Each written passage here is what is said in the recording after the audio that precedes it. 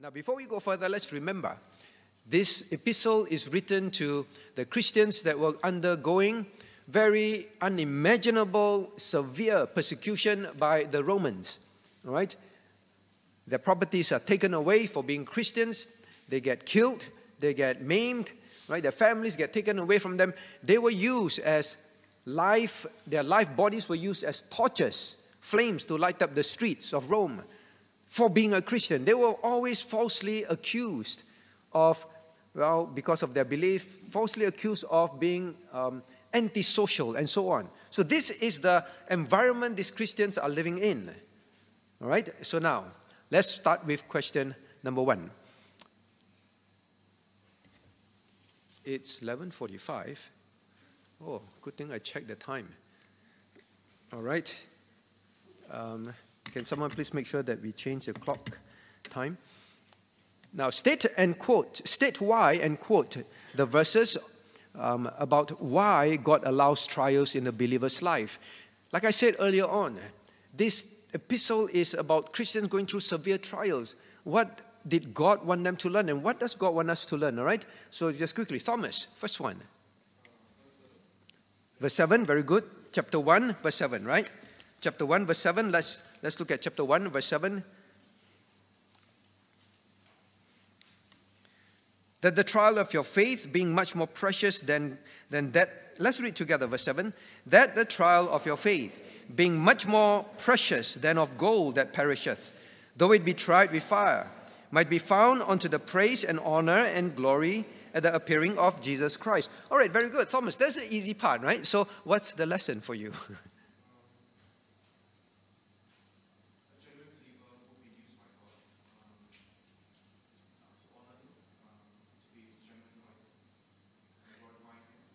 How are trials involved?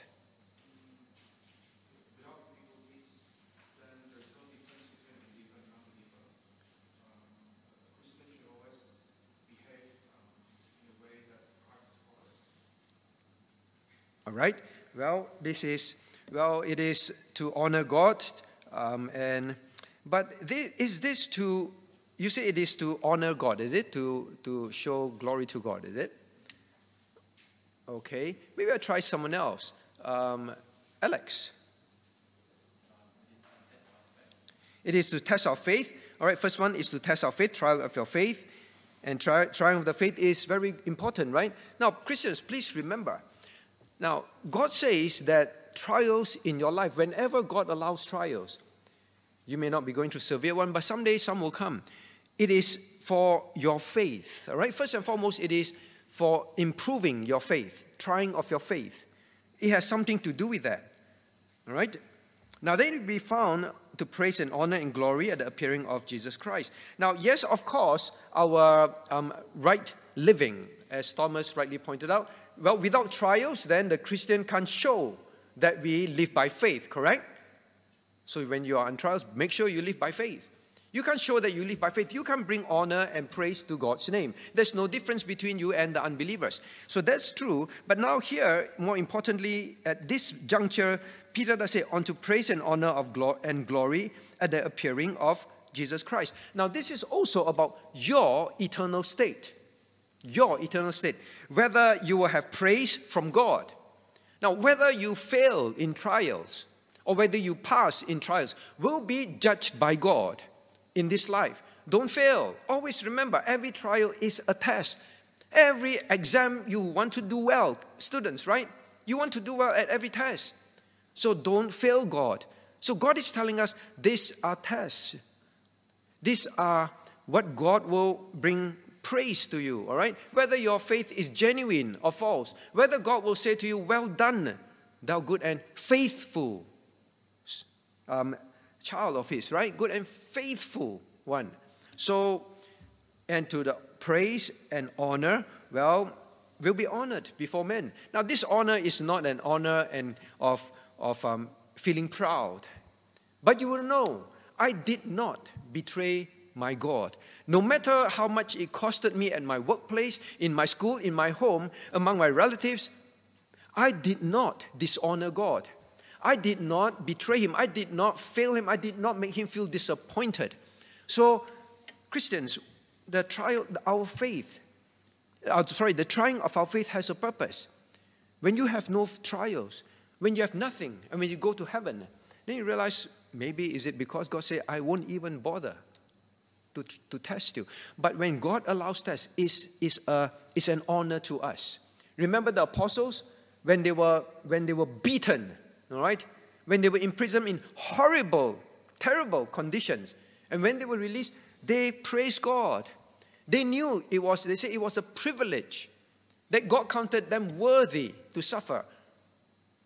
All right? So it's our honor to suffer for God and don't fail Him. And glory, of course, talks about, the final glorious state. So now, question number one must remind us. Peter immediately wanted them to know, you are going through severe trials, but look at it from an eternal perspective. Christian, don't just enjoy sin for a moment. Don't just, for the sake of not undergoing trials, suffering, for the sake of, not losing your job, not losing your position. For the sake of that, you fail God.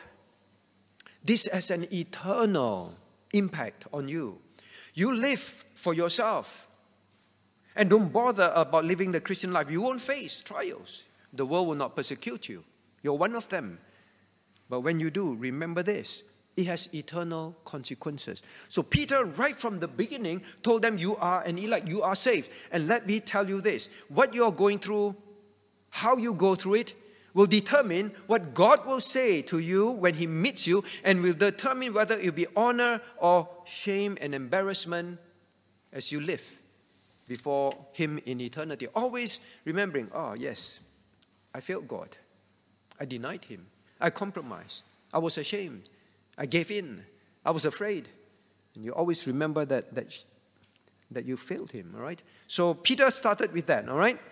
Now, Thomas, this is not just about honoring God. God will talk about that later. But this is about your honor, your praise, and your final glorification before God, all right? So Christian, please know that. Don't think that it has no eternal impact. Now, also where else, all right? Oh, it's 4 minutes already. All right, anyone else? Vincent, where else? All right, chapter 4. Let's turn to chapter 4. Very good. All right, chapter 4, verse 13.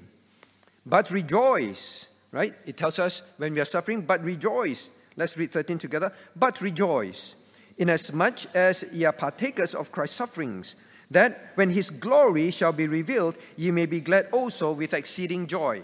Again, we are told. Now, your suffering now, whether it is, because of walking the Christian life, I lose friendships. I lose my job even. I lose many things.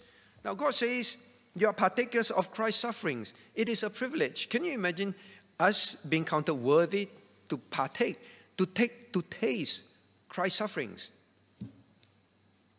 Peter says, when we are allowed to taste what Christ goes through, they abused Him. They laughed at Him. They spat at Him. All right? When people throw the gospel tract back in your face, when you evangelize and your relatives laugh and mock at you, when you go to school and your friends, they leave you and they make you feel out as an outcast. Now God says all these are the things that Christ tasted. We are tasting a little bit. And He says, when you get to taste that, rejoice. Now He says, you shall be exceeding glad. Not just glad, you'll be exceeding glad at Christ appearing. That you did not fail Him. That you stood like He stood. You behaved like your Master. And when He appears, you'll be so thankful that you did not betray Him. You'll be rejoicing. Now, these are things that the Christian must remember. For the sake of a little bit more money, you do not do God's will. You choose to compromise. Is it worth it? No, when Christ appears, there will be those that will be exceeding glad, and there will be those who will be exceeding regretful. All right? Burnt up. All things burnt up. For the moment of being persecuted by families, by family members, for making a stand, for obeying the word of God, whatever it is that you're practicing, that you know that you should not compromise in, you should show a testimony to. Now, these people suffered far more frightening threats than just your family members getting upset at you, your boss getting upset at you, your friends getting unhappy with you. They suffered far more severe threats. But yet God says, if you live it through, on that day you'll be exceeding glad. You will know it was worth it. You know, and people will know you were right. You were right. Why is it that you'll be exceeding glad? Because on that day, all the things that they said about you, whether it's Christians saying certain things about you, why do you live like that? Why must you be like that? Why are you stupid? Why do you believe in this? But when you see from God's word and you obey, on that day, even the believers will say, you were right. You were right. I'm so ashamed now. I was wrong. You rather them tell you now, all right, well done. Now you follow the way we live. And on that day, you will have to also bow your head in shame and tell Christ, I was wrong. I knew what to do. You put me in a sound church. I learned the right things. But when the crunch came, I would not practice it. But if you did, you see, on the day when Christ appears, all will be known. All will be clear. You'll be exceeding glad that you unbelievers will bow before God. Those that laugh at you and mocked at you, they will say, you were right, and now I am going to hell. You were right. The Christians will say, you were right. Now for eternity, I will just have to remember you were right. I was wrong. I should have obeyed God. Right? So, very good. Now the last one is one more. Howard. Excellent. 5, verse 1. Okay, very good. Let's turn to chapter 5.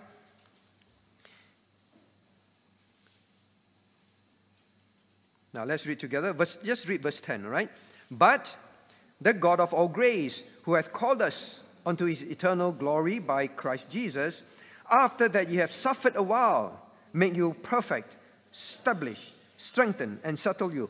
Before closing the epistle, Peter told them, all this suffering, and he said it's for a while.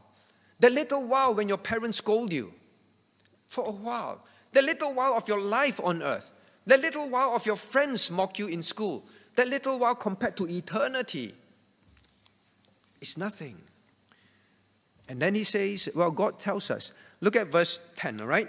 Sufferings does this for you. Christian, you must believe this. If one day you face trials, whether it's health, financial, job, family, whatever it is, please remember this verse. God said, I send it to you to achieve these 4 things. Let's see them. What is it? Number 1, to make you perfect. Means spiritually mature. Your spiritual maturity is dependent on whether you go through trials or not. You must be exercised through trials. Later we'll see another verse for this. All right? Then he says, now, for your spiritual maturity, if you want to remain a baby forever, then don't expect any knocks in life. I want to just escape everything. Don't escape trials, all right? Strengthen you, well, to give you strength. You always say, Lord, can you please give me strength? Lord, I want to be stronger in my faith. How to be stronger in your faith? Through experience. You experience something, you obey him, and you see how you come out of it.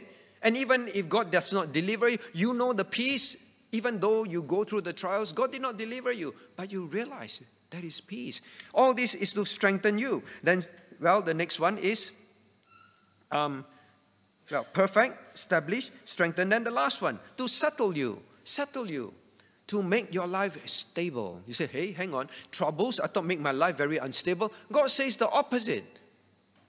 When God allows trials, family challenges, all sorts of things, not of your fault. You don't understand why. Why is my child like that? Why is my family like that? Why are my friends like that? You don't understand why. But God says it is to make you stable. And all the difficulties around them. They had no place to live. They had a wandering life. They lived from caves to cave. How is it stable? How is it settled? They don't have their homes. Their homes are taken away from them. They have to lock their babies and hide when they worship. How is it settling? It's unsettling. No, God says it settles you. How so? Now it will build convictions in you. like nothing else. That no matter what happens, you will never change your convictions. You would rather die than not worship God. You would rather die than not serve God. You would rather die and lose, you would rather lose everything and die than to be in, any situation that, it benefits you, but it is disobedient to God. It will create such a Christian in you. Do you want to be a Christian like that? Well, we dream of being a Christian like that. We pray to be a Christian like that. Then you cannot, avoid trials. Certain trials come your way, not by your doing. Certain trials come your way because you are taking a stand, because of your belief and your practice. It comes your way because of that. And that is when. Do you want to be mature? Do you want to, be established? I think I missed out established, right? Did I miss out establish? Now, establish is actually to, deepen, all right? To solidify you. Now, the Christian convictions must be solidified. What do I mean by that?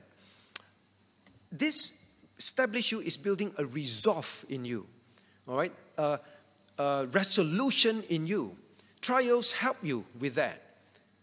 In other words, when you say, Lord, I will live this way, I will obey you, I will not compromise, I will not be in this kind of relationship or job or whatever it is. I will take care of my family this way. Now, you may say all those things, but God says it's only through trials that your resolution gets built up. Means you experience, now when the time comes, now I really have to not compromise. Now I really have to give this up. Now I really have to. And then you do it. God says, then you experience it. You experience a resolution in your heart. So this is the Christian life. This is the Christian life. You see them about to take your properties away for them. We are now going to take your properties from you, and your family and your children will have nowhere to go to school. They go to school back then. You realize that, right, parents? In fact, education system was just like now. It's very, very prestigious, and people look up to it. All right? So there are teenagers there as well. Teenagers also know, what? I can't go to my prestigious Roman school anymore? Yes. It is at that time that God says, and you resolve. But Lord, I will not deny your name that you are God. I will not deny that I must not be part of these things. I will not deny that. Then you experience your resolution by the grace of God grow. All right? So, sorry, I missed out establish. All right, so all these things. You want to grow? Don't avoid trials. Go through it. Take the stand. Make the decision. Resolve. Then you will grow. You compromise, the opposite happens. You become weaker, weaker, and weaker. And every time you compromise, others will begin to expect that you compromise more.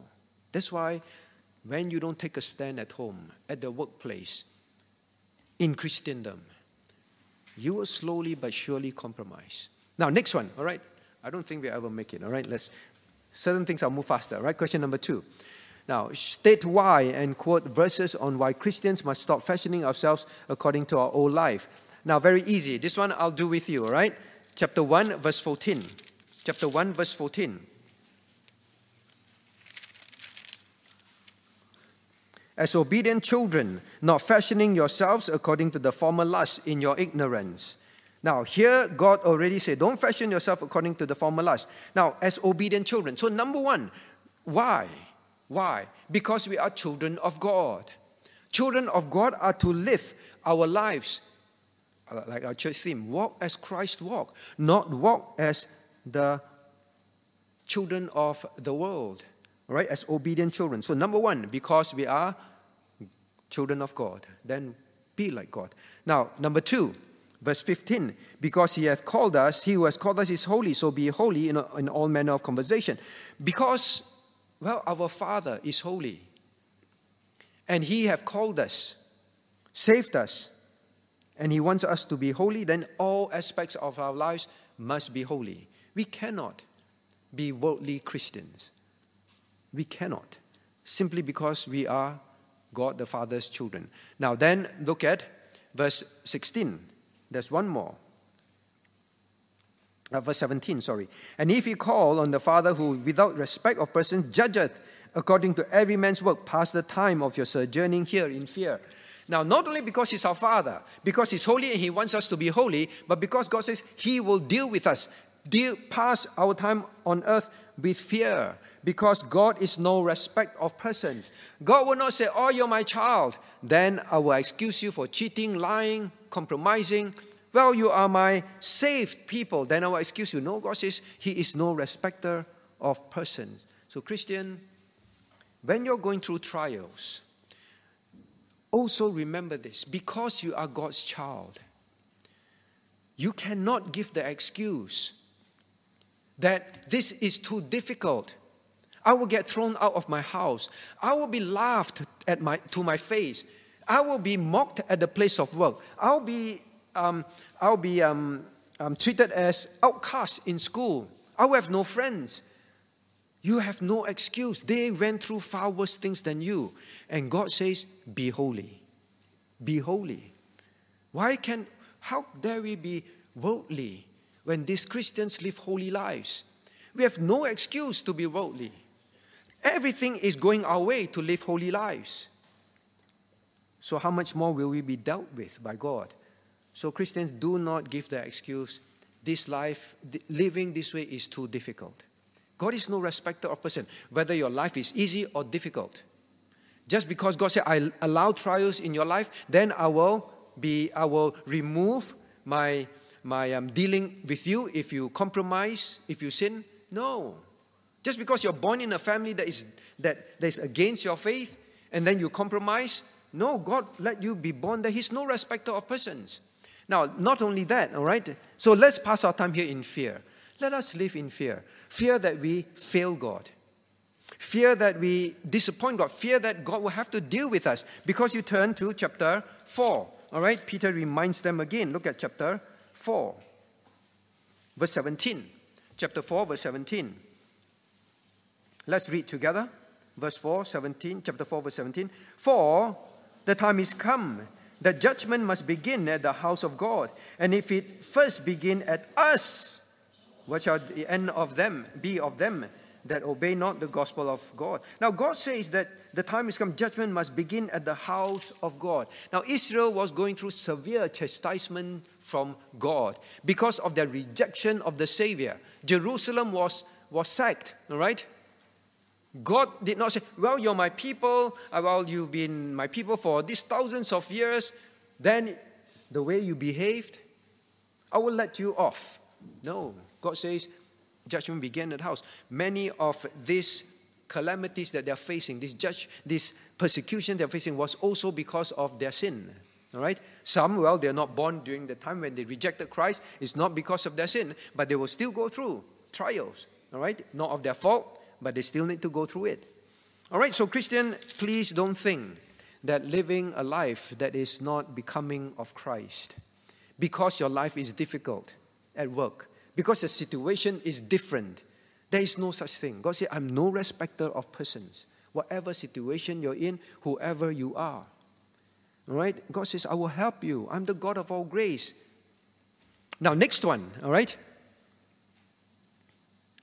Question number 2 still, right? Now, chapter 4, verses 1 to 2. I have chapter 4, verses 1 to 2. Stop fashioning ourselves. Chapter 4, verses 1 to 2. Now, God says, no, because, let me see. Why did I give this? On why, all right? Why? Chapter 4, verses 1 to 2. Now, verse 1, for as much then as Christ has suffered for us, arm yourselves likewise with the same mind. Now, why must the Christian stop fashioning ourselves like the world, live like the world? Because Christ did not. And Christ, for not doing that, He suffered for us in the flesh. Then, Christian, we must choose such a life, to crucify the flesh. We must choose such a life. We must not think that we should choose an easy life at the expense of obeying Christ. I'm not saying that easy life, we must seek a difficult life for the sake of being a martyr, all right? But if the obedience brings that, then let's live that way. Now, maybe I ask this, I think I wanted to ask another thing for question number 2. Now, then how should we decide? How should we resolve in our hearts not to fashion ourselves like the world? Now, look at how, I think it's here. Now, look at here. God says, now, arm yourself likewise with the same mind, for he that has suffered in the flesh have ceased from sin. I think I'm answering that later, all right? So please forgive me. Let's move on quickly. I'm really confused now because the time, wow, we are very far behind. Now, question number 3. Now, state why and quote the verses on why the Bible is important to the believer. Well, here again, it's very straightforward. Maybe you'll give at least the verse. Which end? What's the verse?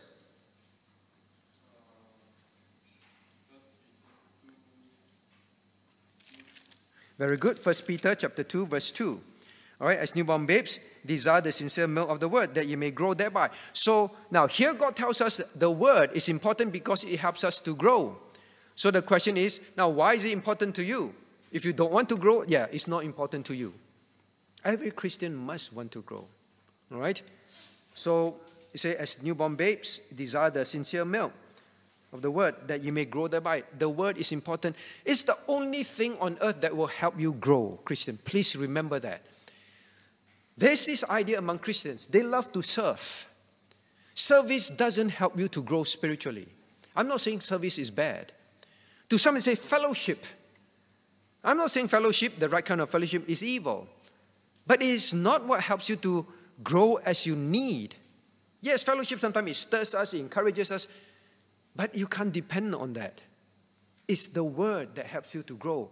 If you do not have your own quiet time, if you do not have a systematic way to study the word, like coming to church for Bible study, doing DHW, doing FEBC courses. If that is not a natural part of your life, you are a very stunted babe. I just wrote that in pastoral, all right?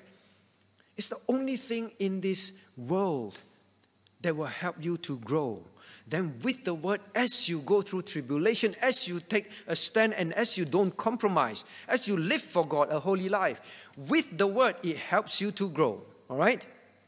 Now, so it is crucial for your growth. You want to grow, you say. Then you have to resolve this year. The word will be a huge part of my life, personal as well as public. Now, what else?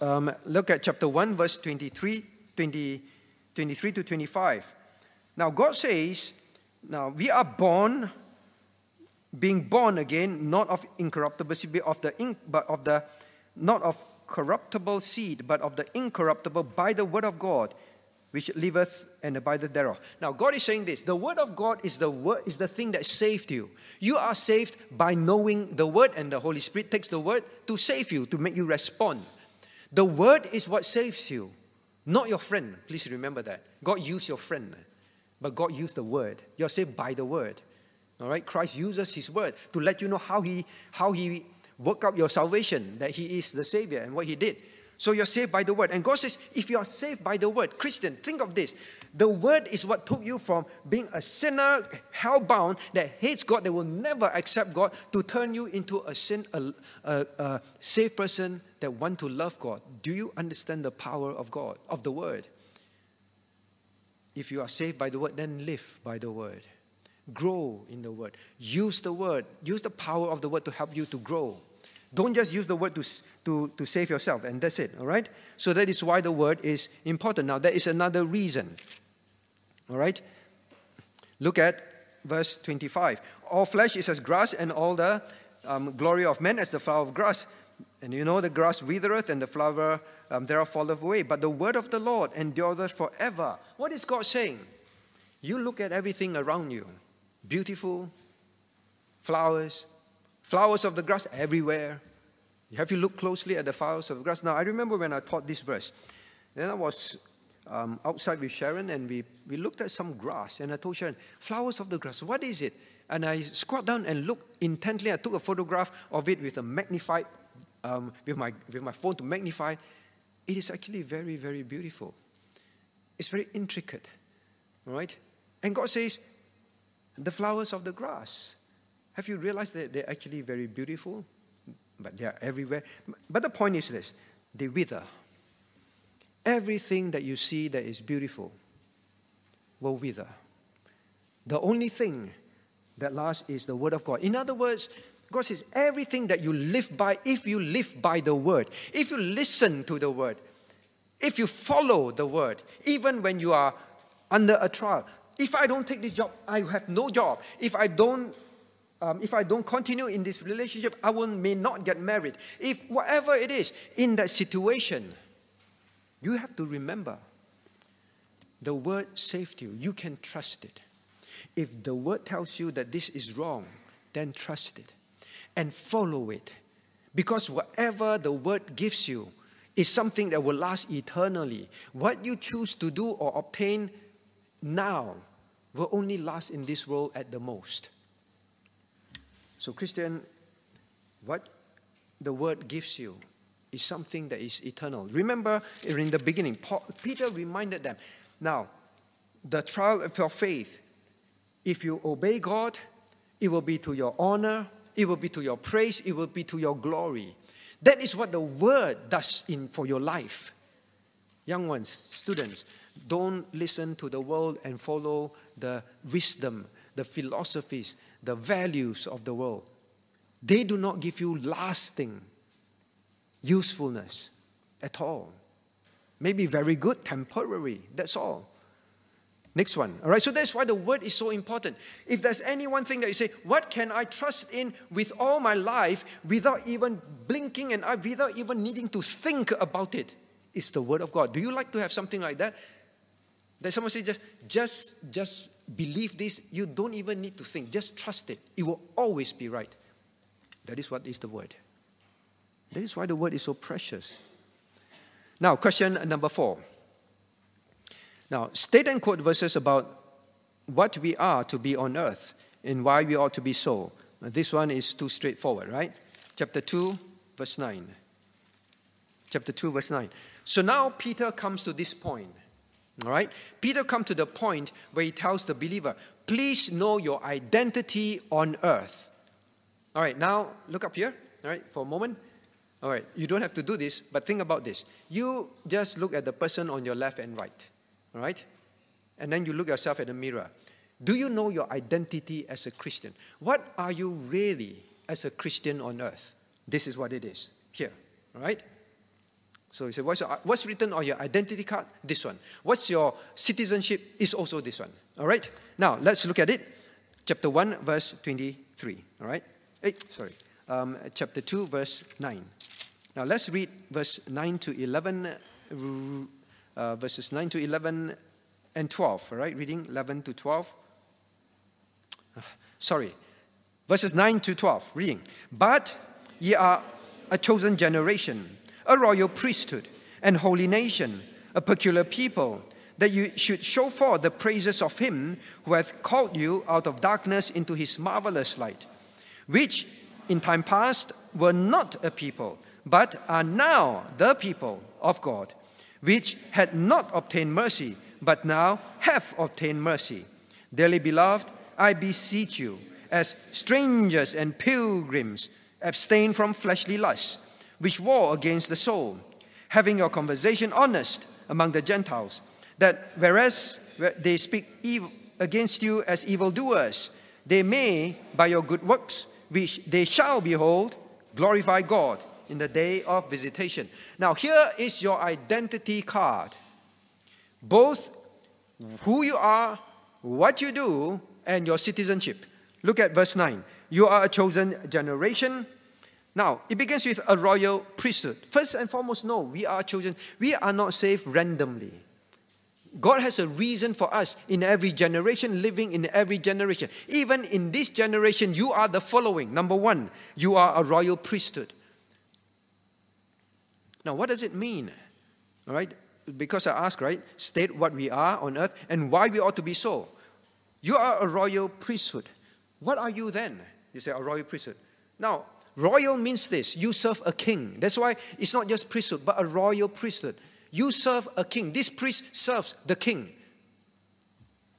So you must know who your who your governor is, Christ. Not people of the world. Then priesthood. Now priesthood means you are people that bring people to know this God, right? Priesthood, all right? People to know how to get forgiveness.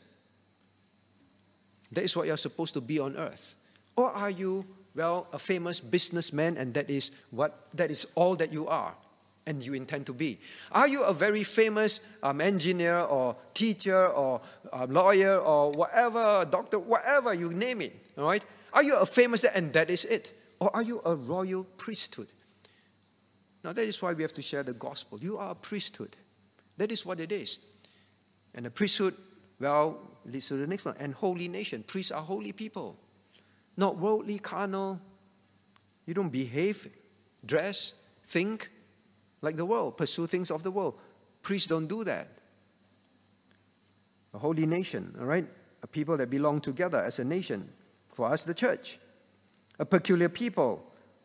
A treasured people of God. Peculiar. You are strangely His. All right? Uniquely His. A peculiar people. It's very, very wonderful to hear God calling you a peculiar people. We all together as a church. It's very precious to God. He set us apart. Peculiar to Him. Unique to Him. Now then the next one. He says,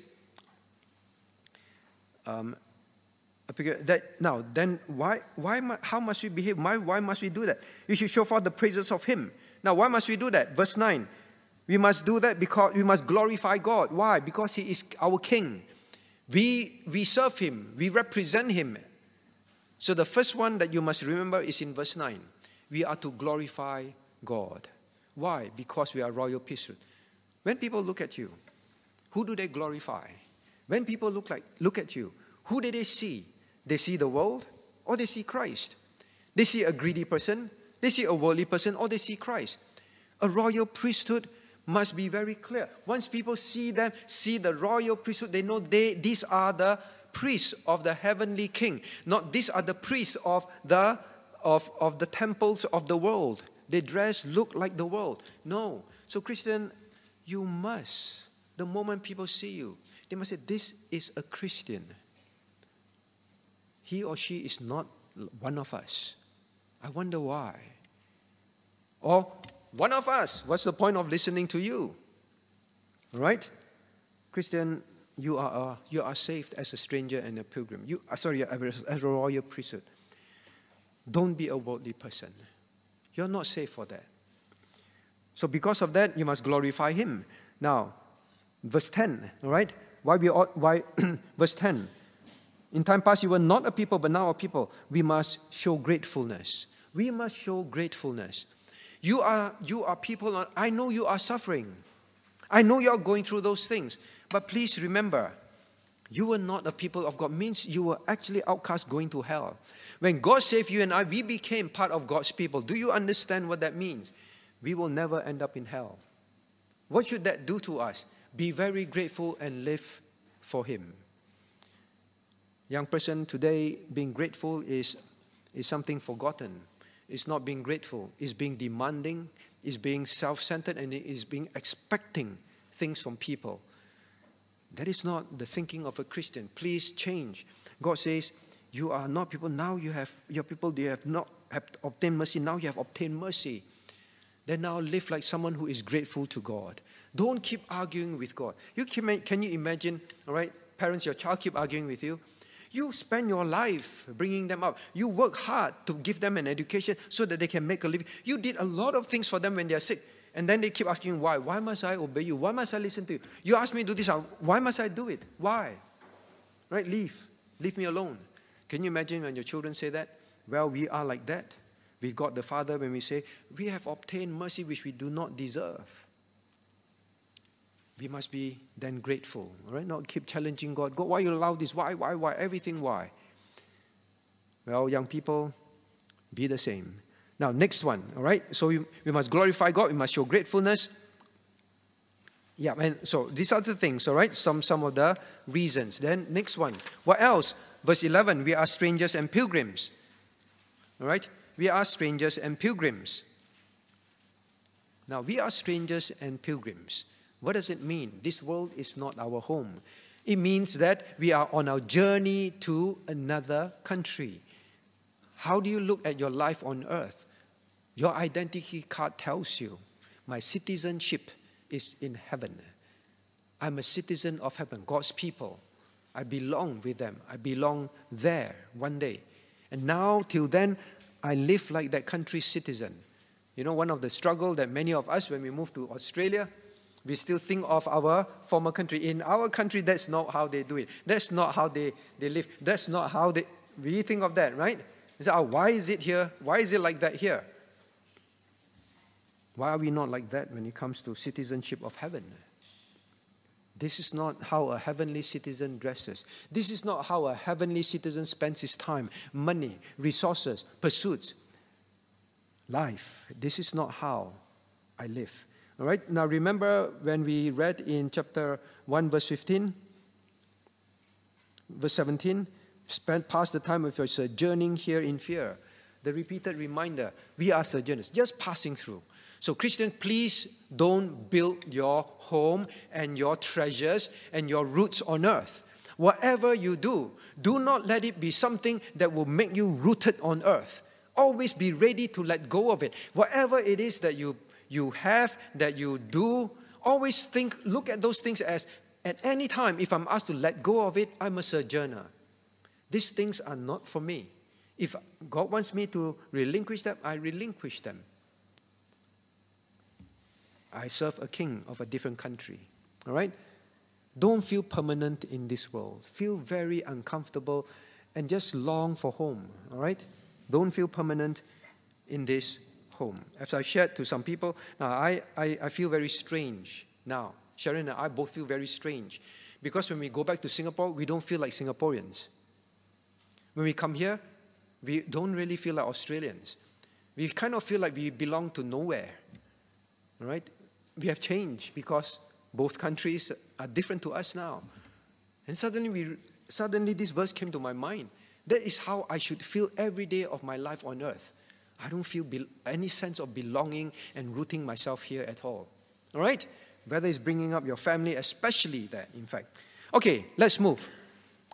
Now, in fact, look at verse 12, right? Now, because you are strangers and pilgrims, look at verse 11. Because you are strangers and pilgrims, God pleads with us, abstain from fleshly lusts, which war against your soul. Now, it tells you this. What lusts do you have, Christian, in your life? What are the lusts? What are the addictions?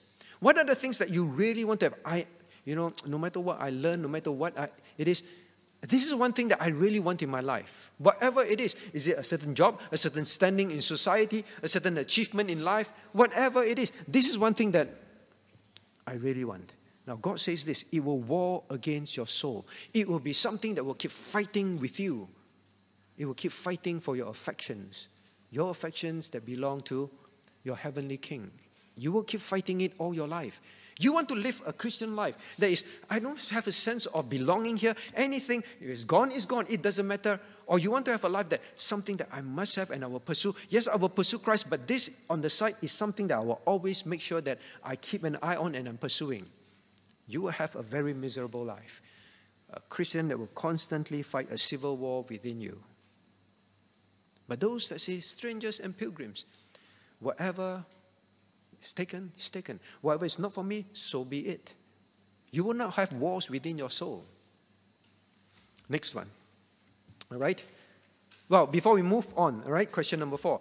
Now, please, before we move on from this, let us settle one thing from 1 Peter. And I hope that you remember this lesson from 1 Peter. We are strangers and pilgrims.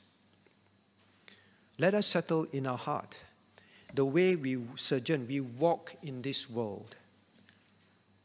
Let it be a walk like Christ walked. Go and read the gospel, how Christ lived on earth. Did Christ amass things? Did Christ say, I must have this? Lord, Father, I come to do your will, but at the same time, I also want to be king. All right? Can I be king and also die for his people? No. That was not the Father's will. All right?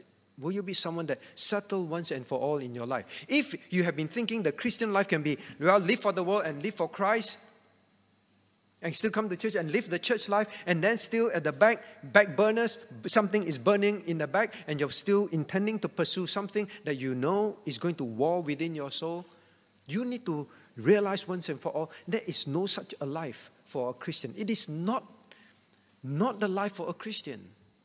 Please remember that. All right? We are strangers and pilgrims. Now, question number 5, quickly. Now, who are we supposed to be submissive to? All right? This, you know it very well. All right? I just run through it very quickly. The king. In other words, civil authorities. All right? Chapter 2, verses 13 to 17. Civil authorities. Chapter 2, 18 to 25. Masters. Well, these will be authorities at work, in school, at home. All right? You have to submit. Chapter 3, verse 1 to 18, verses 1 to 8. Husbands, all right? This refers to wife. Submit to your own husbands. Right? Verse 9. Well, spouses, to be kind one to another. All right? So there is a gentle kindness and love for one another as well. All right? But the wife is always to submit to the husband as head of the home. Chapter 5, verses 1 to 4. Appointed elders. All right? Chapter 5, verses 1 to 4. Appointed elders of the church. All right? The teaching elder, which is the pastor. The administrative elder, which is the administrative elder. All right? Now, anyone else have anything else? Chapter 5? Chapter 5, verses 6 and 7. What is it? Very good, all right? This was the one I was waiting for. Chapter 5, all right? So the U-80 I can understand, all right? If you don't know, and because it was not covered with you. Now look at chapter 5. Now let's read verse 6. Verses 5 and 6. Likewise, ye younger, submit yourselves unto the elder. Yea, all of you subject one to another, and be clothed with humility, for God resisteth the proud and giveth grace to the humble. Humble yourselves, therefore, under the mighty hand of God, that he may exalt you in due time. Now, submission to God. Now, please remember, everything that God asks you to submit to, civil authority, home authority, government, work authority, school authority, husband, elders of the church. Now, ultimately, this is God telling us. Now, if you are not someone that will submit to God, then you will resist all of the above or some of the above. Do you understand what God is saying? I have just told you that these are the people that you must submit to, unless they're asking you to do something sinful, right? You must submit to them. But I told you so. If any one of us resists any one of them, it's easy. We know all the 1, 2, 3, 4, 5 or 6 crores. We know. But if any one of us refuses any one of them, you are saying, God, I will not humble myself under your mighty hand. What you want me to do and submit to, I will not do it. All right? So ultimately, submission to any of the above is your test of submission to God. And of course, then the trials in life. Why am I having this financial loss? Unless you go and be a gambler, right? Then you know why. Right? It's not of your fault. Right? Why am I having this health problem? Right? Why do I have this particular family problem or difficult workplace? Why? If it's not due to your sin, if it's due to your disobedience and then you choose it, then yeah, of course, God says you deserve those things. It's chastisement. But if it's you in your heart, you know, and you've obeyed the word of God and it's not contravening anything in God's word, and then you suffer, God says, that is my plan for you. Submit. Submit. Some of them may say, I was not born at the time when they rejected Christ. I was born later. I'm just a young teen now. Why am I going through persecution? It's not my fault. But God says, well, that is what I appointed you to be born into at this time. Then submit. All right? So submission. Submission is a thing that Christian must remember in 1 Peter is covered extensively. All right? Now why? Because in society, they were blamed for many things. Christian, don't be one that fight against Keep wanting to protest. Keep wanting to go against everything in school, in society, towards the government. If it's not something sinful, it's not that we cannot petition, we cover all that. But don't be someone that's have a fighting spirit. It's always must be fight for this, fight for that. Then Peter told them, I know it's very unfair to you, but the way you show the difference is submission. All right? Please know that. Now, question number 6. State what and quote the verses. All right, so you know this, chapter 3, verse 15. We must always be ready to do this. Chapter 3, verse 15. Let's read together. Chapter 3, verse 15, reading.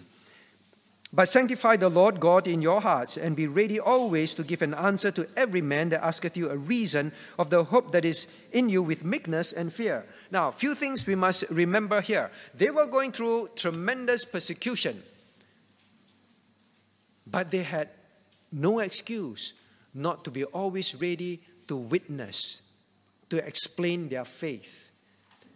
They were accused of many false things. You know, Christians believe in this. Christians are going to overturn the Roman government. Christians believe there's only one king, Jesus, and therefore they will revolt against the emperor of Rome. They were accused of all this kind of thing. It's not true at all. All right? Christians, well, they don't go for parties. They don't go to all these performances. So they are causing problem in society. They are the ones, this is literally what happened. They are the ones that are causing society to have problems. Doesn't it sound familiar? Because we take a stand against something. You don't want your children to participate in something in school. You don't want to be part of certain things at work. You don't agree with certain values in society. They are unbiblical. They will say, you are the problem makers. Now, they were facing that. Exactly that. In other words, Christian, you must be ready to explain, no, we are not against this if we are not against it. If we are against it, then explain to them. No, it's not what you understand. They have very distorted understanding of what Christians believe. You can say, I have enough problems. I have work problems, I have family problems, I have health problems. Go away, don't disturb me. I have no time to tell you these things. You can't. They have properties just taken away from them. And for the very same person that say, I'm doing this because you are a problem to society, with meekness and fear. Yes, you're taking away my property, but I want you to understand. No, what they say about Christians is not true. This is what we believe. That is how you must live. All right? Don't be like, yeah, you know, my relatives, they always make noise, always curse me and make fun of me. The Christian must have meekness and fear. A meekness, a fear for their souls also. And explain to them, you know, when God says this, it's not, when God does this, it's not because He hates you. Right? Capital punishment is not hate. Right? Let me explain to you why Christians believe in this, and so on. Well, on Sunday night, someone just shared, you know, I had to share my colleagues why I don't drink. I don't drink alcoholic beverages. They don't understand. You must be ready to explain, right, your faith, so that when they listen, it makes sense. I begin to understand why you believe in that. They may not agree, but at least they understand. So Christian, you must be ready. What's the point of keep attending BBK, FEBC courses, DHW, and learn everything, and then there's always a quiet person and doesn't say anything at all? When people say what Christian beliefs are wrong, you keep quiet as well. I don't bother to answer. Or, yeah, I remember we studied this, but I don't remember why. Neither do I really care to explain to people. But God says they are under persecution. They must. It's the best time to explain. Daughter, son, why are you not doing this? Why are you not going to church with us or our church? Or whatever it is. Why are you not drinking? We have given you thorough explanation of the word to show off that we are a very thorough church. You see, even God, even thunder disagree. No. All right? No, it is to make you be able to explain. Why do you keep the Sabbath day, the whole day? Your church is extreme. We are living in the New Testament. We are not under the law. Why do I show you verses? Why do I explain to you? Please write this down. Write these 3 points down. Why creation 7 literal days? Why it is? Write it down. Why do I ask you to do that? Christian, we live on earth to help people know the truth. All right? So why do I encourage you to take notes? For what? Because God says strangers and pilgrims, sojourners on earth. That is why God left us here. If God were to just take us, save us and take us to heaven, we don't need to do, we are left here to do these things. Christian, I really hope you do this, all right? I'm speaking passionately because there are many Christians who misunderstand the faith. They have such distorted ideas about Christianity. And then you don't bother to learn. Don't come for Bible study. What for? What for, you say? I've work problems. I have so many problems. They have far worse problems. They don't even have a home to sit down to study God's word. All right? All right, so please be Christians like that. I seriously hope that BPCWA, as we do our part to teach you, you don't fail God. All right? Now, let's move quickly. I want to say this before I move. Now, if after all these years, people ask you, why creation days? Why 7 days? Why keep the Sabbath? Why keep the 10 Commandments? And you still cannot give a good answer. You must know, I have failed very miserably as a stranger and pilgrim. Parents, if you can hardly still answer questions to your children, you have failed God very badly. Please know that. Don't take this lightly. You will stand before God one day and say, I left you there as a stranger and pilgrim. Why do I ask you questions? Not to embarrass you, to make you pay attention and make you think. But if month after month you cannot answer, there is something seriously wrong. Either you're not saved or you're not interested to learn, to grow for yourself, and to help others. All right? That's my conclusion. I move on. All right? Now, question number... so meekness and fear, not pride. Let me not forget to say that. It's not, let me show off to you what I am able to tell you why you are wrong. All right? I have all my rebuttals ready. You see? Are you embarrassed now that you're wrong? It's meekness and fear. Meekness. We studied meekness. I'm not going to go through that. Fear. A fear of God. All right? A fear of handling the truth wrongly. A fear of not being able to explain the truth when you've been given it, and now God says, explain it to this, and you cannot. That fear, all right? Now, question number 7. What does 3:19 means? 3:19, all right? All right, this I asked the teens, all right? This you must know, all right? You covered. 3:19, teen. Jillian. No, you're not teen anymore. You're not even university anymore, all right? Let me pick another one. You just got upgraded, all right? Jennifer. What does chapter 3:19 mean? That Jesus went to hell? No. All right, so what did you understand it to be? It's one of the often misunderstood verse. Christ preached to Noah, all right? But how about the Spirit?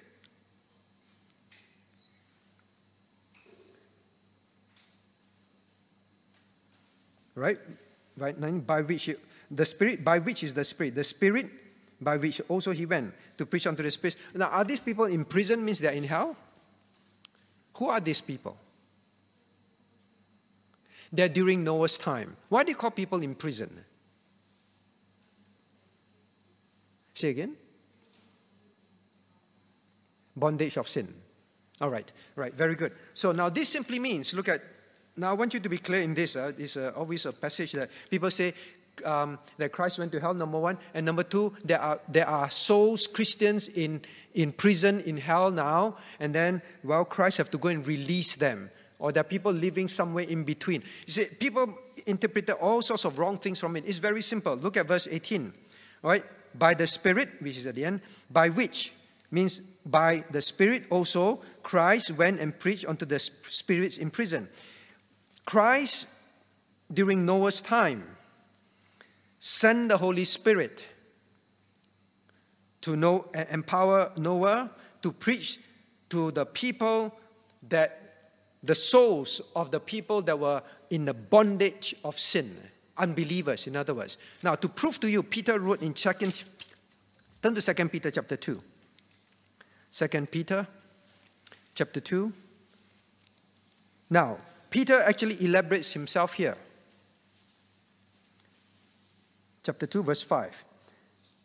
Now, God says, and spared not the old world, but saved Noah, the eighth person, a preacher of righteousness, bringing in the flood upon the world of the ungodly.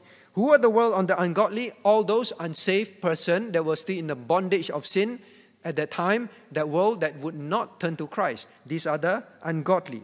All right? Who preached the gospel to them? The Bible tells us, Noah, the preacher of righteousness. All right? So Peter actually explained chapter 3, verse 19 in a later letter written to them. Christ, right, sent Noah as a preacher, and we know that preaching of the gospel is by the Spirit, and is preaching to the ungodly people of the world then. All right? So it's that. There's no such thing as Christians need to be Old Testament. Now, let me explain to you why I explain this again and again. Because this wrong interpretation spawned the idea among many Christians that, especially the Baptists, for example, the Old Testament saints, all right, they were not saved yet. They died and they went to hell or somewhere in between. And they were stuck there. It's only when Christ came and died and went to the cross. And during that 3 days when Christ was buried, all right, Christ went to release these prisons, went to preach to these Old Testament people and release them. Now, this is a very distorted understanding because Peter explained it in chapter 2 Epistle that he wrote. He explained what he meant. Now, then we come up with distorted understanding of scriptures. And the Old Testament people, they're not saved by grace. They had to wait till this time. Do you understand the grave error, this misinterpretation? That is why I repeatedly spend time on it. So, goes back. Are you ready to be able to give an answer to Christians who say all these things? I hope so. Now, question number 8, quickly. I'm getting more and more awake, but you're getting, because I'm talking, so now I need you to get more and more awake. Question number 8. Now, state how and quote the verses about how we should respond to unbelievers who think it's strange that we do not run with them anymore. All right? Okay, Cornelius.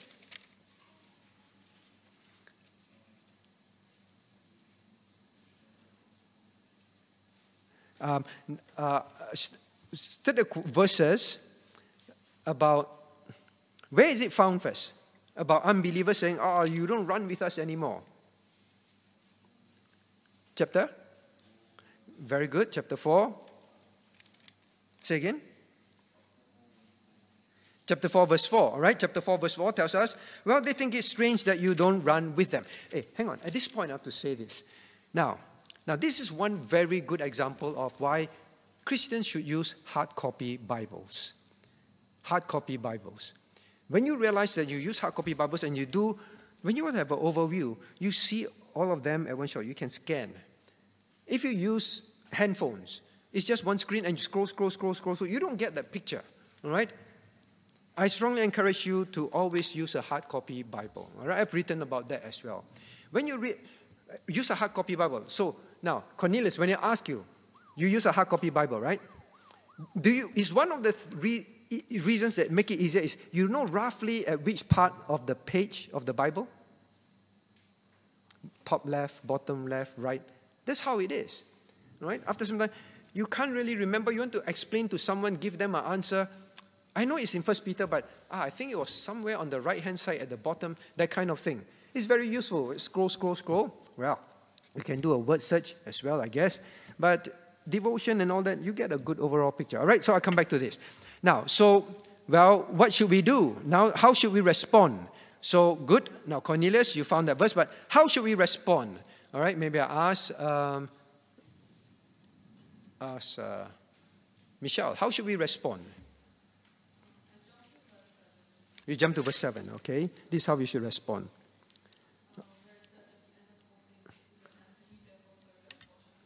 Okay, very good. All right, so one of it is verse 7. It is true. When people mock you, when people want you to run with them and you're tempted, one of the things that God says, well, be sober and watch unto prayer. You are tempted to run with them again. How do you respond? God says, pray. Be sober means what? Think carefully. Think clearly. All right? When you take a whole step back, be sober. Take a step back and think about this. Have a clear mind and pray. All right? Then you won't be tempted. Now, very often we fall into sin when people say, let's go, let's do this, and then you just do it. It's because you did not stop and be sober and think, I am a stranger and pilgrim. When people look at me, when they look at how I live, it should be reflective of a royal priesthood. You see, you're thinking, using God's word, and then you pray, God, I am tempted. God, give me strength.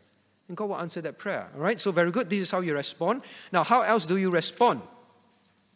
This one you all have to answer, right? This time I can ask Jillian. Jillian, how else to respond? Verse 13 and 14. No, there is suffering. This is temptation to run with them, all right? So you misunderstood the question. Justin. Say again. Verse 6, all right? Now it says, for this cause was also the gospel preached unto them, that they might be judged according to men in the flesh, but live according to God in the spirit. It means this, all right? They judge you, all right? They make fun of you. They make their assessment about you. You're stupid to believe in a God. But God says, well, live according to God in the spirit.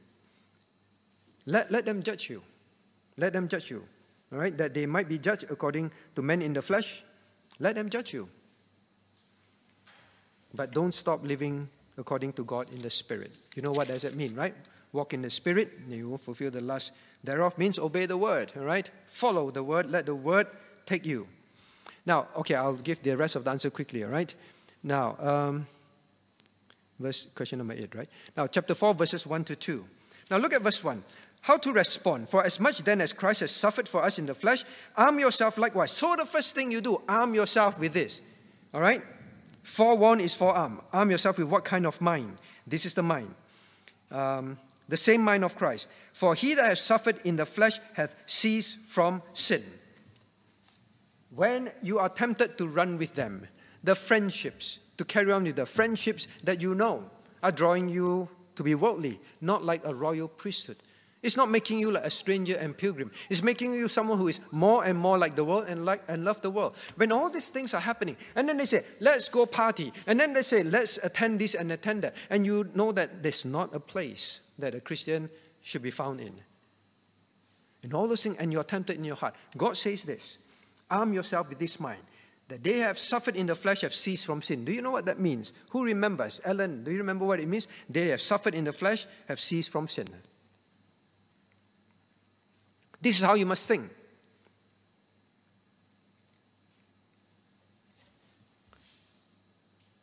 Do you not remember? All right, what it means is this. Christian, this is how we must arm our minds every day before we go to school, before we go to work, before we look after our family. Arm yourself with this mind. They that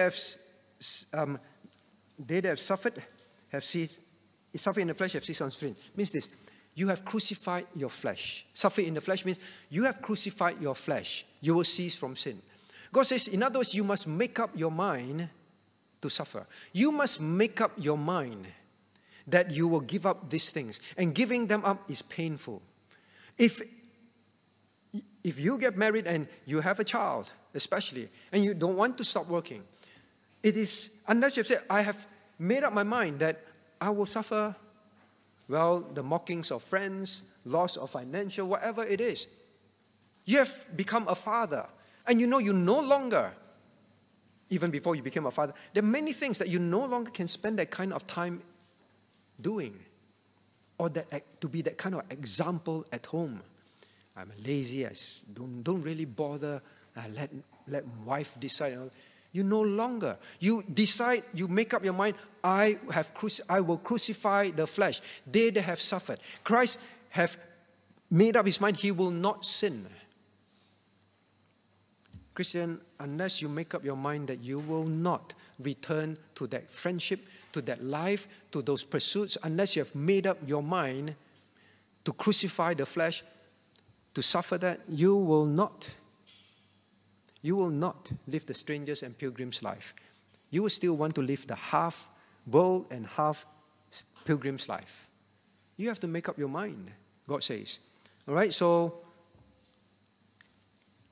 you will never turn back. You have to make up your mind, I will never turn back to the old life, old friendships, old relationships, old lifestyle, old places of sin, old sinful habits, old addictions.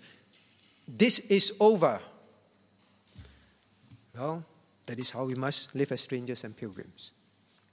This is over. Joseph is dead. I will not listen to him anymore. Right? Now, question number 9. All right, question number 9 is quick. Now, what is hospitality? Please remember, it's made up of 2 words. Love strangers. Christian, let's understand this. We are told to be hospitable. Hospitable, the word means lovers of strangers.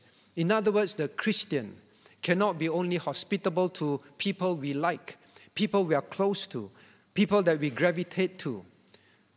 If you are someone that tends to stick to someone, then you must realize, oh, I should realize now. I'm not saying that we don't have good friends, closer friends, all right? But when it comes to hospitality, it is you have a natural interest in strangers. For this, I want to bring us to remembrance. When you see a new person in the fellowship, when you see a new person in church, your natural, as a Christian, your natural behavior, your natural working of the heart is, newcomer. I want to make the person feel welcome. I want to make the person feel comfortable. I want that person to feel that way. That is a Christian's heart. Now, it's painful very often where I see young teens, preteens join Upstairs Fellowship.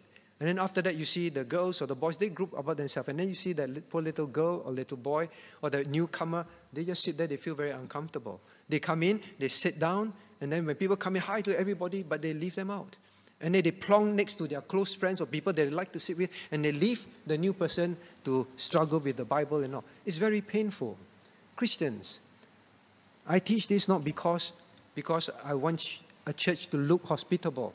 God says you must be hospitable. If you're a person who, when a new person comes in, you don't even bother to walk up to, want to talk to the person, there's no inclination in you for that, you are not supposed to be the Christian you're supposed to. You're not the Christian you're supposed to be. Christians are supposed to be like that, a lover of strangers, all right? So I hope it doesn't mean like that after worship, we announce who are here for the first time so that we can welcome you. Only 2 or 3 persons go up to talk to the person. The rest are busy running to carry babies, to talk to their close friends, or to run off for lunch. It's not supposed to be the Christian testimony, all right? So have a natural heart for them. Don't have? Well, do it, and you build it up, okay? So don't say, it's for the evangelism committee. It is not. It is for Christians, all right? So we are to be hospitable. Sign of hospitality, a natural inclination to make newcomers welcome, comfortable, all right? So that is what we are. Now, what about steward?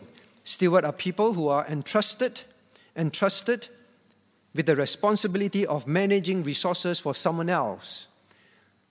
All right? Entrusted with the responsibilities to manage resources on behalf of someone else. And the resources do not belong to you. All right? So, Christian, we must remember, as strangers and pilgrims on earth, all that God gives to you, your skill sets, your education, your money, your time, your health, all this, we are just stewards of them on earth as a stranger and pilgrim to live the stranger and pilgrim life and to be a hospitable person. All right? Now, I hope that we settle this once and for all in our heart. A job is just a job. A job is just to help you live your strangers and pilgrims' life. Education is just an education. It's just education to help you get a job one day.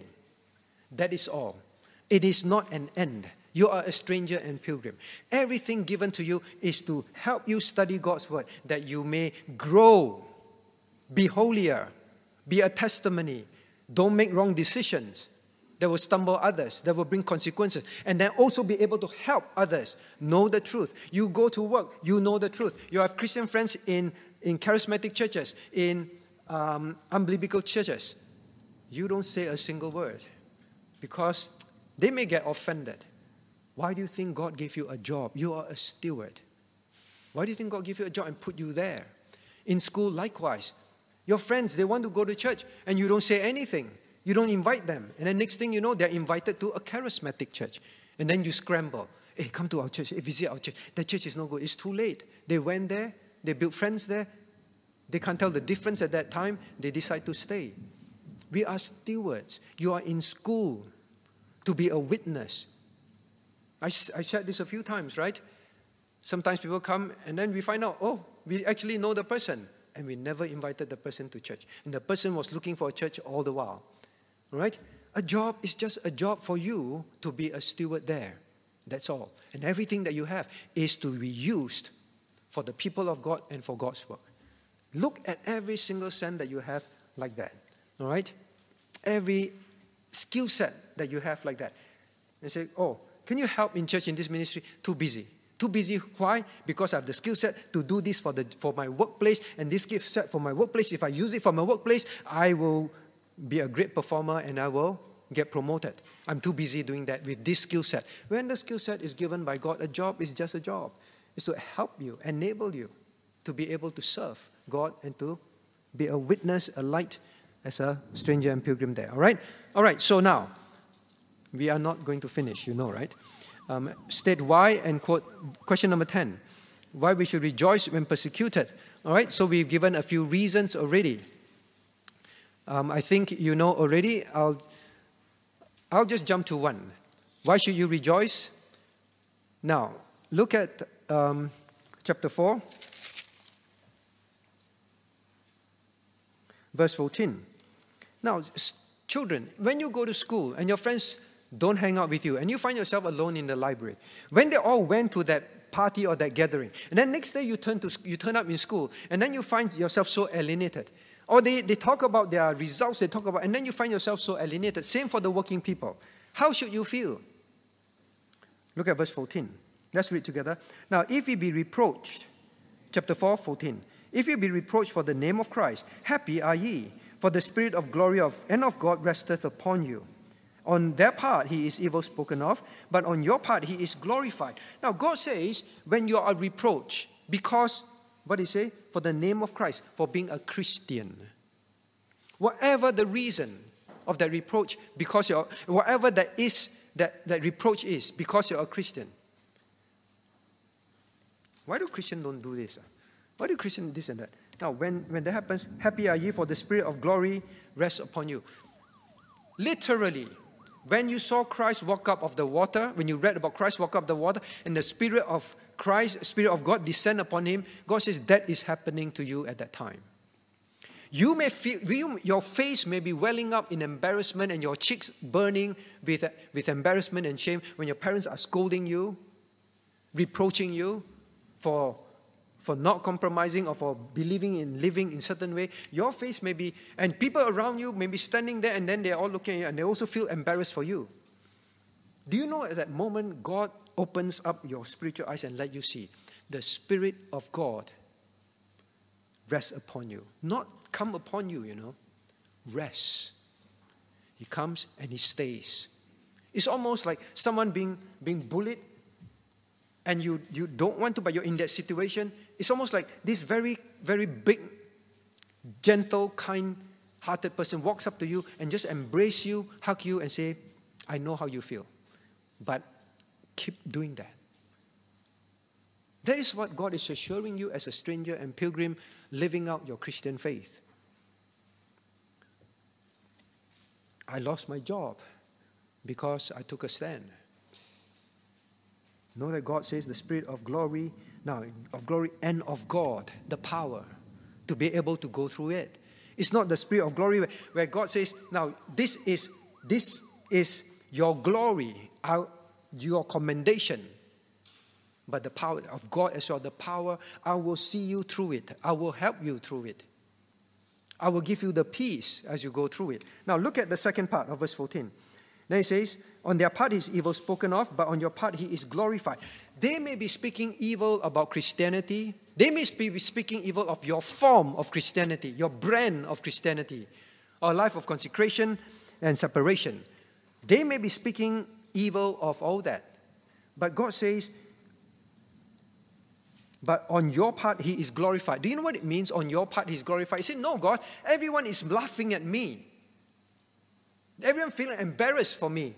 Why do you say you are glorified? Do you know how is God glorified when everyone is laughing? The angels in heaven will look at you and say, glory to God.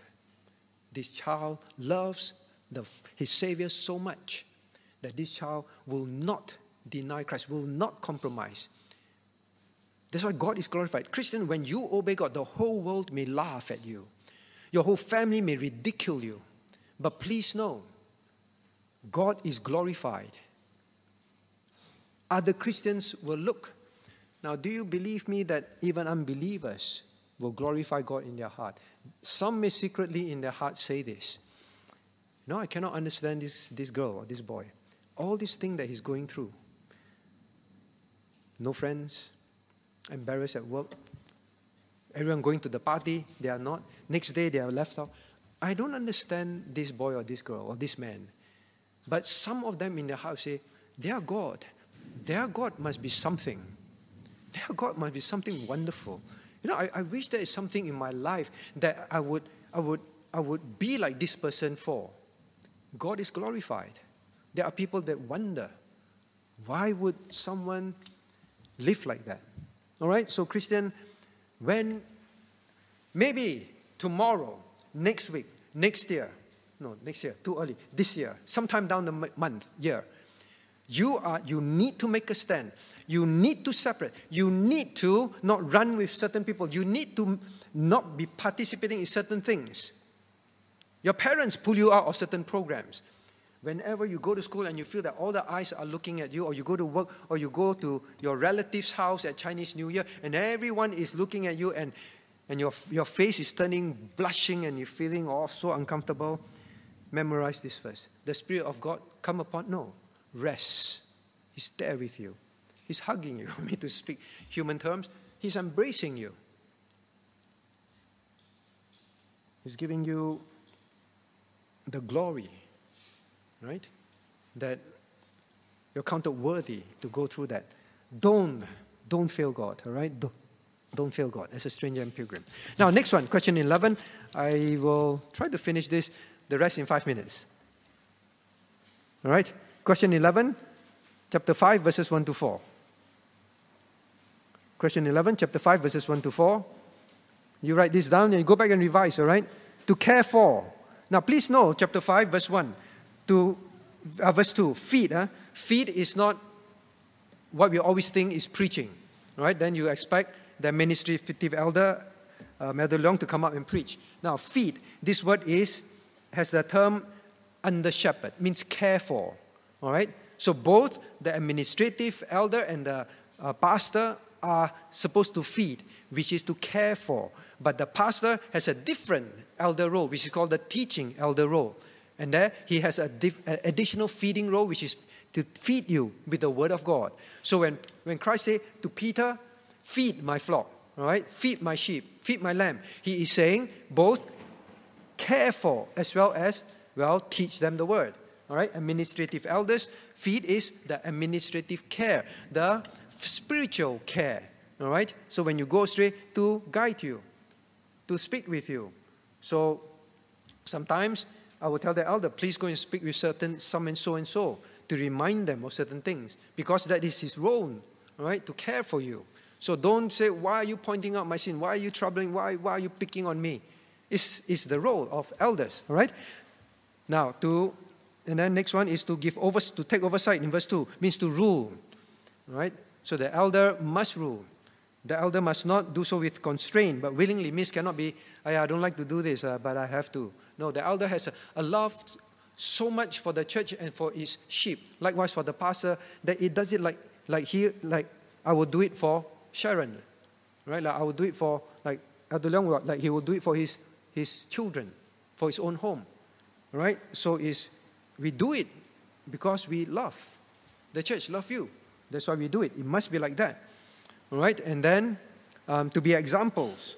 Right? To be examples to the flock in verse 3. So by our life, our testimony, our choices.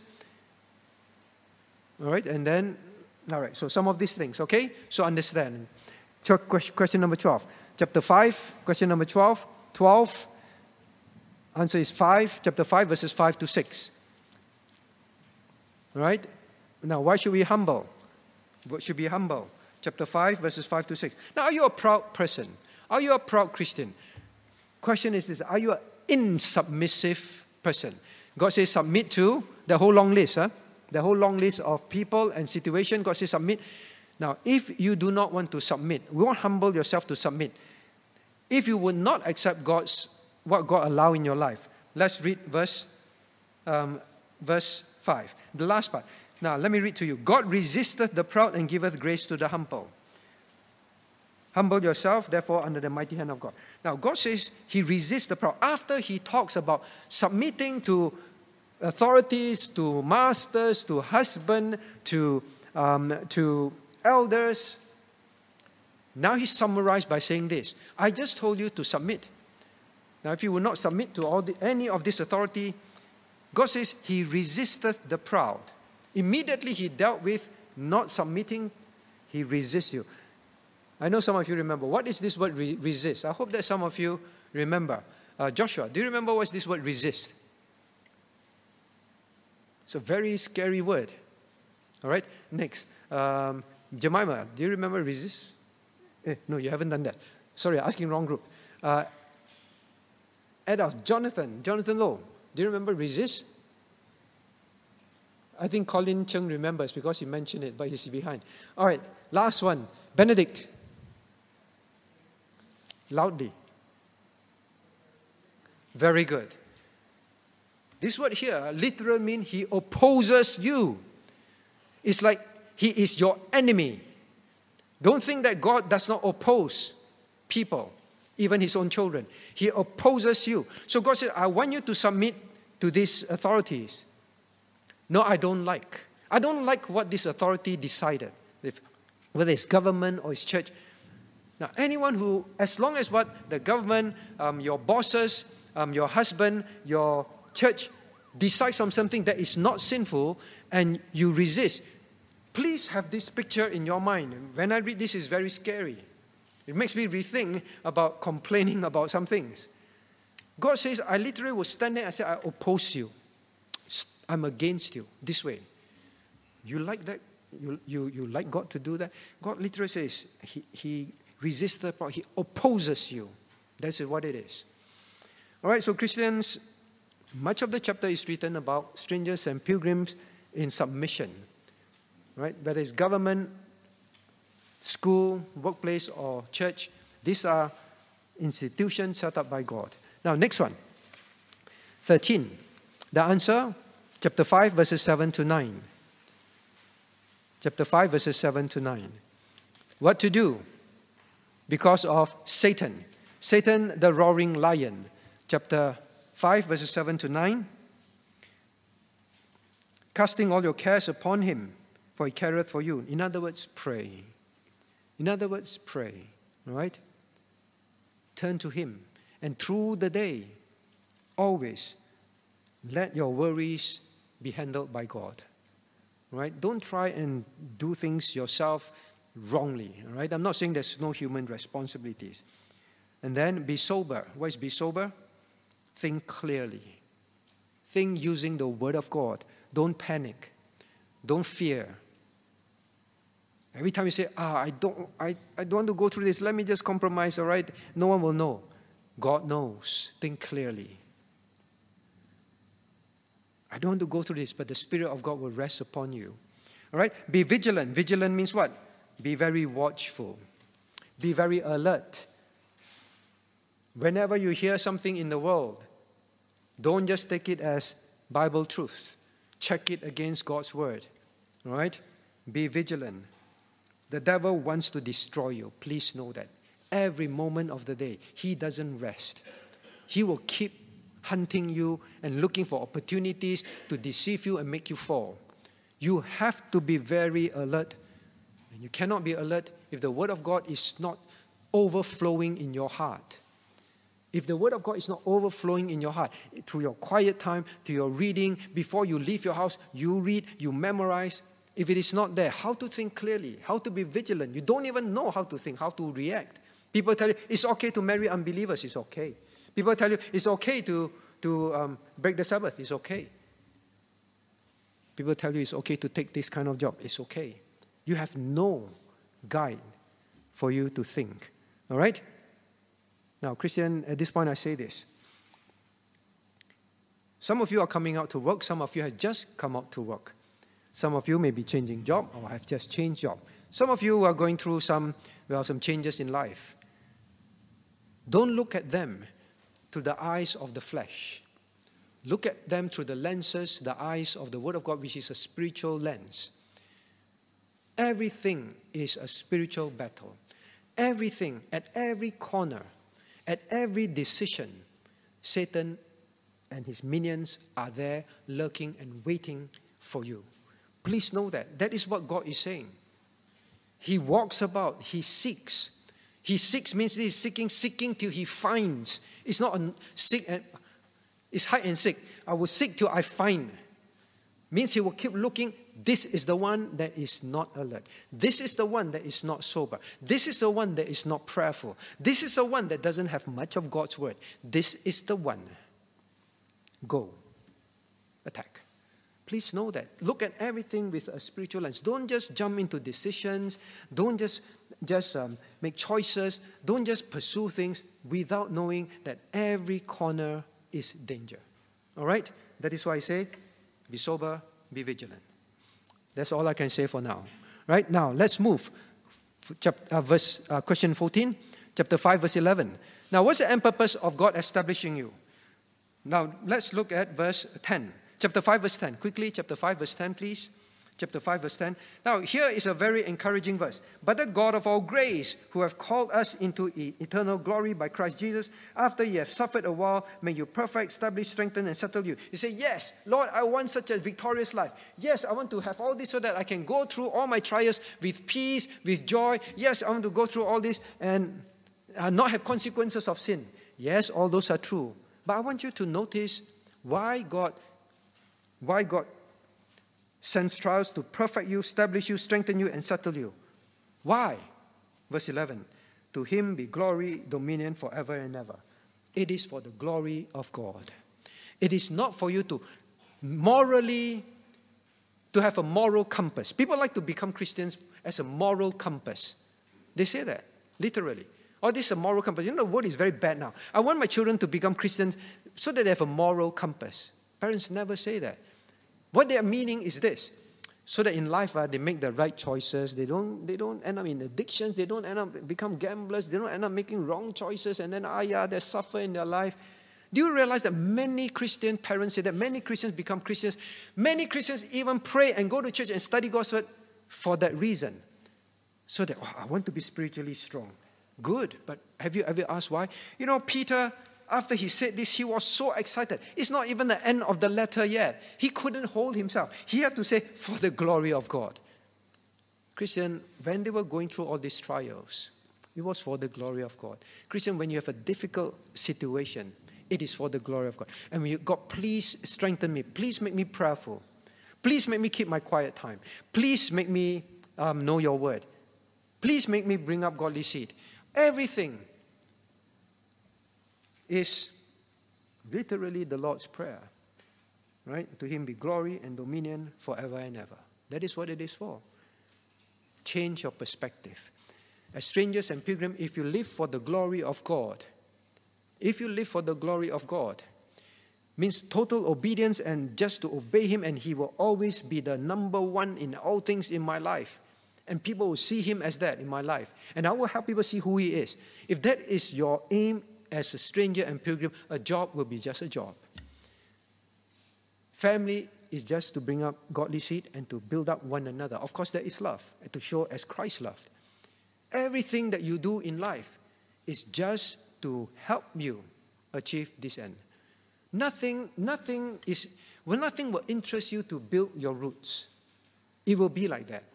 But will you be like that?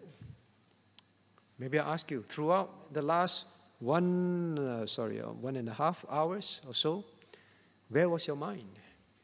When you heard his revision, what was in your heart? When you're going through this, what was your attitude? Now, all that will tell you why you want to grow. Last question.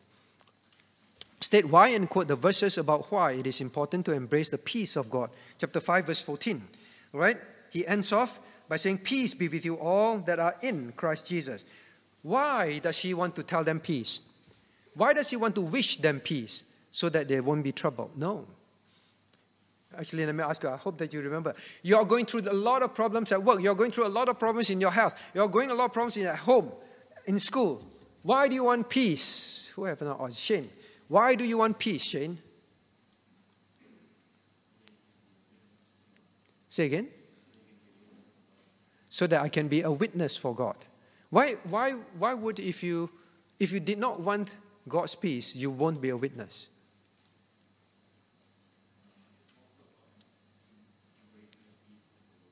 Very good. Now, this is the peace that is God's peace, obviously. If you seek the world's peace, you either seek God's peace or the world peace. If you want peace simply to, not feel so ashamed, not feel so traumatized, not feel so troubled, not feel so, end up with sleepless night. If you want peace to avoid those things, then you think about these Christians at the time. If that is the peace that they're seeking, they will compromise. You just need to deny Christ. I'll give you back all your properties. You can sleep well at night. We won't come and trouble you anymore.